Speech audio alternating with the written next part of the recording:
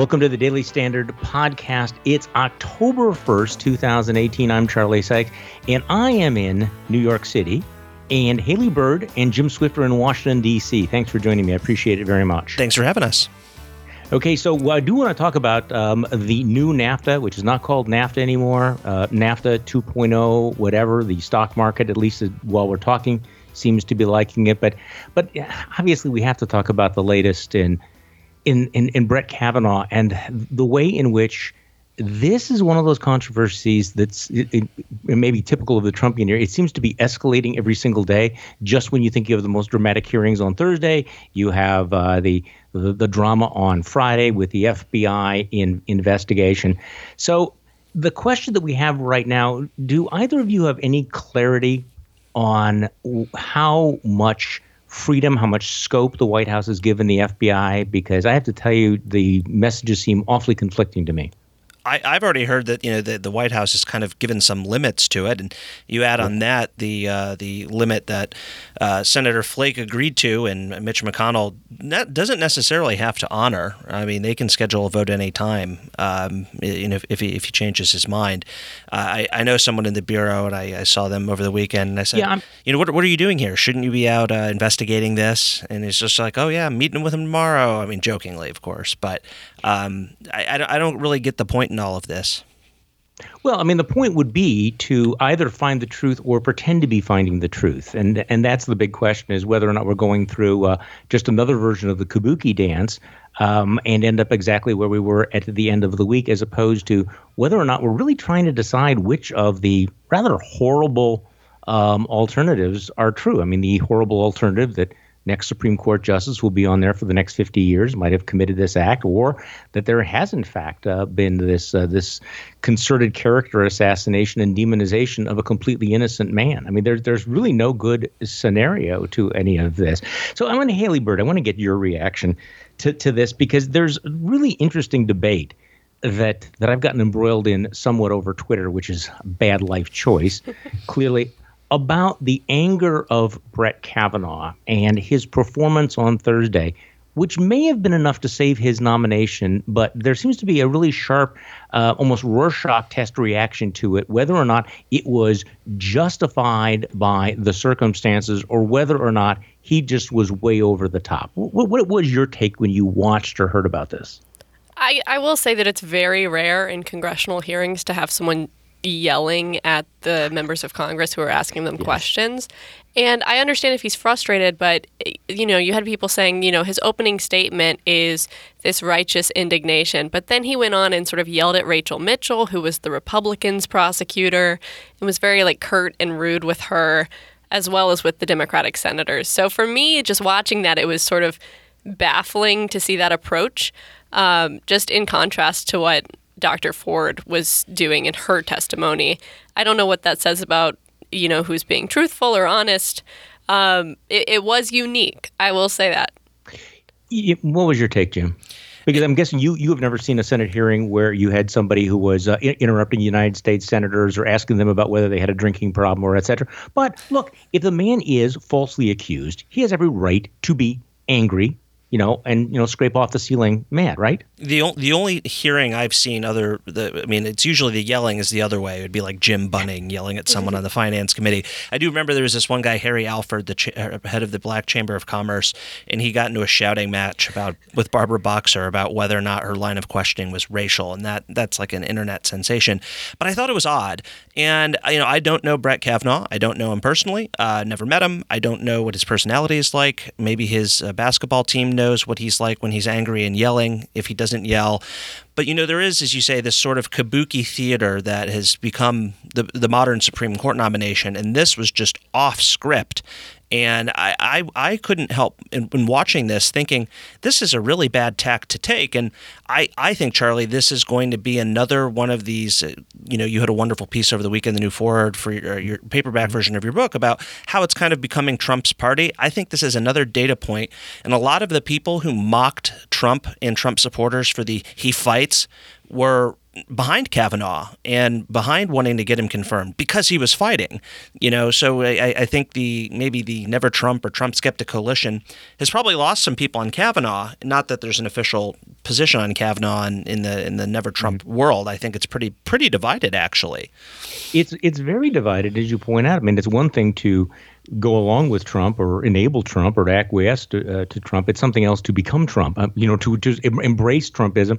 And also there is a different standard, or there has been, between what we find acceptable in the political world, which keeps shifting all the time, and what's acceptable in the judicial world. So my take on this, and I talked to some people who actually know Brett Kavanaugh over the weekend, who say, look, they respect him, they admire him. His judicial demeanor has always been without question, and he's a first-rate legal mind. But they were absolutely shocked by what happened on Thursday. Not because he was angry, and this is the distinction that I think a lot of people lose. Not because he was angry, because I get that, and you and I would be angry under the same circumstance. It's the way he expressed his anger. There are appropriate ways of expressing anger, and there are inappropriate ways of expressing anger, particularly if you want to be a judge. And so it was not just that he expressed indignation or forcefully and emotionally asserted his innocence. It was he went off on this partisan attack where I've said he went full Sean Hannity, which may or may not be fair. Talking about anger over the election of President Trump and the revenge of the Clintons, and this I think legitimately, you have to step back and go, okay, you want him to fight. But are there appropriate ways of fighting, and are there inappropriate ways of fighting? And what effect does this have, not just on the nomination process, because that'll be over relatively soon, but over the institution of the Supreme Court for the next several decades? And there are a lot of people whose opinions I am almost always totally in line with, including David French from National Review, and he basically said this was, righteous anger, and he handled this appropriately. And I'm working on a piece right now. I just fundamentally disagree. I also disagree with Elliot Cohen, who wrote in The Atlantic that we should expect judges to be, if I'm reading him correctly, to be more, stoic and everything. I don't have a problem with him being emotional, and I don't have a problem with him being angry. What I had a problem was, basically, pulling off that robe of judicial temperament and exposing this kind of raw, partisan, Trumpian anger, which I think is going to undermine judicial conservatism for a very long time. Okay, so that's my rant. You can push back on me. No, I agree with you completely. And I don't think this is going to be the last hearing we're going to see like this. I think it sets a very, very bad precedent for those on the right who say, the Democrats set the precedent by rolling this out. And, some of them have gone to very conspiratorial angles to slime Dr. Ford, who very clearly had something that happened to her, whether or not Brett Kavanaugh is the one who did it. You don't have to jump to like Alex Jones level conspiracies to defend Brett Kavanaugh. It's a bad look. But so fundamentally, point one, I'm afraid this is our future, and we didn't have to have this precedent set. And I think that's what was so disappointing to me personally about Kavanaugh's performance. Secondly, if he gets confirmed, that I think puts a cloud over the judiciary, at least at the Supreme Court level. And, I spoke with a senator on the Judiciary Committee, who will remain nameless, who told me he thinks that if the Democrats take over the Senate, they're just not going to confirm anyone. Ruth Bader Ginsburg dies, not going to confirm anyone. I think that's a good prediction. But we had to make it clear, though, that the Democrats are not blameless here. They have behaved badly on so many different levels, including the embrace of the Michael Avenatti allegations, which appear as of our speaking or recording this to be utterly baseless. I mean, you want to talk about the pornification of American politics and what's happened, that the Democrats somehow give credence to this celebrity, porn lawyer who's, let's say, is probably almost the mirror image of Trump when it comes to credibility at this point. So I do understand the people who are furious at some of the allegations and the tactics used against Judge Kavanaugh. But again, this is where you rise to the occasion. And I know this almost seems, this is, I'm going to be accused of being a cuck for using words like, using, discretion or prudence or keeping your dignity intact. because apparently now we're expecting everybody to be a star in a reality TV show. So because we have to have limited amount of time here, Haley, I want you to give me some take on what really came as a surprise early this morning when we found out that in fact the Trump administration had cut a deal with Canada. And of course, the administration is spiking the football on this. They are portraying this as a huge victory. The stock market, as we speak, seems to be agreeing. Most of the commentary seems to be that whatever the details are, this is going to be a political plus for the Trump administration. And at least from the Canadian point of view, you are able to keep the North American Trade Pact intact. So give me your take on what happened and what didn't happen this morning. So one of the things I found sort of funny in getting all these press releases that were, excited about this announcement that NAFTA was remaining intact was, the Trump administration basically set the bar really low in the sense that they were either going to completely withdraw from NAFTA and displace millions of jobs and, complete supply lines destroyed. But they were also considering just doing a bilateral deal with Mexico. And as of Thursday, that's what Lighthizer was telling senators on the Finance Committee in a meeting. So it really was a very quick turnabout on this. They were working through the night over the weekend to get this done. So right now that there is sort of a victory lap going on, just the fact that NAFTA is going to remain a trilateral agreement instead of, completely destroying this and going off on this bilateral tangent that the Trump administration had been proposing, which, there were even questions of legality there under Trade Promotion Authority. So a lot of members of Congress have put out sort of meek statements saying, we're really glad that this includes Canada. We're going to go review the rest of it. You've had a few Republicans, like Pat Toomey, released a statement specifically criticizing some parts of this deal, which he mentioned these auto manufacturing requirements for Mexican companies, basically imposing, I think, about 3 or 4 times the minimum wage in Mexico for about 30% of auto manufacturing jobs down there. So things like that will increase automobile prices in the United States. Republicans aren't really fond of.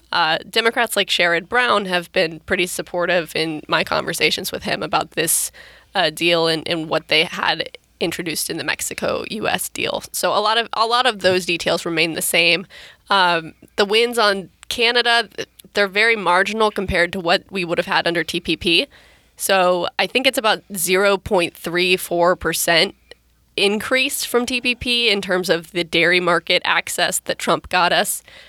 So that's, under TPP, it would have been basically the same thing. Okay, and this is a really good point because, of course, as you probably know, I'm from Wisconsin, and and back home, this is a big deal.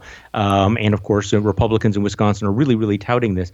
But Haley, you're making a very interesting point. TPP did address that.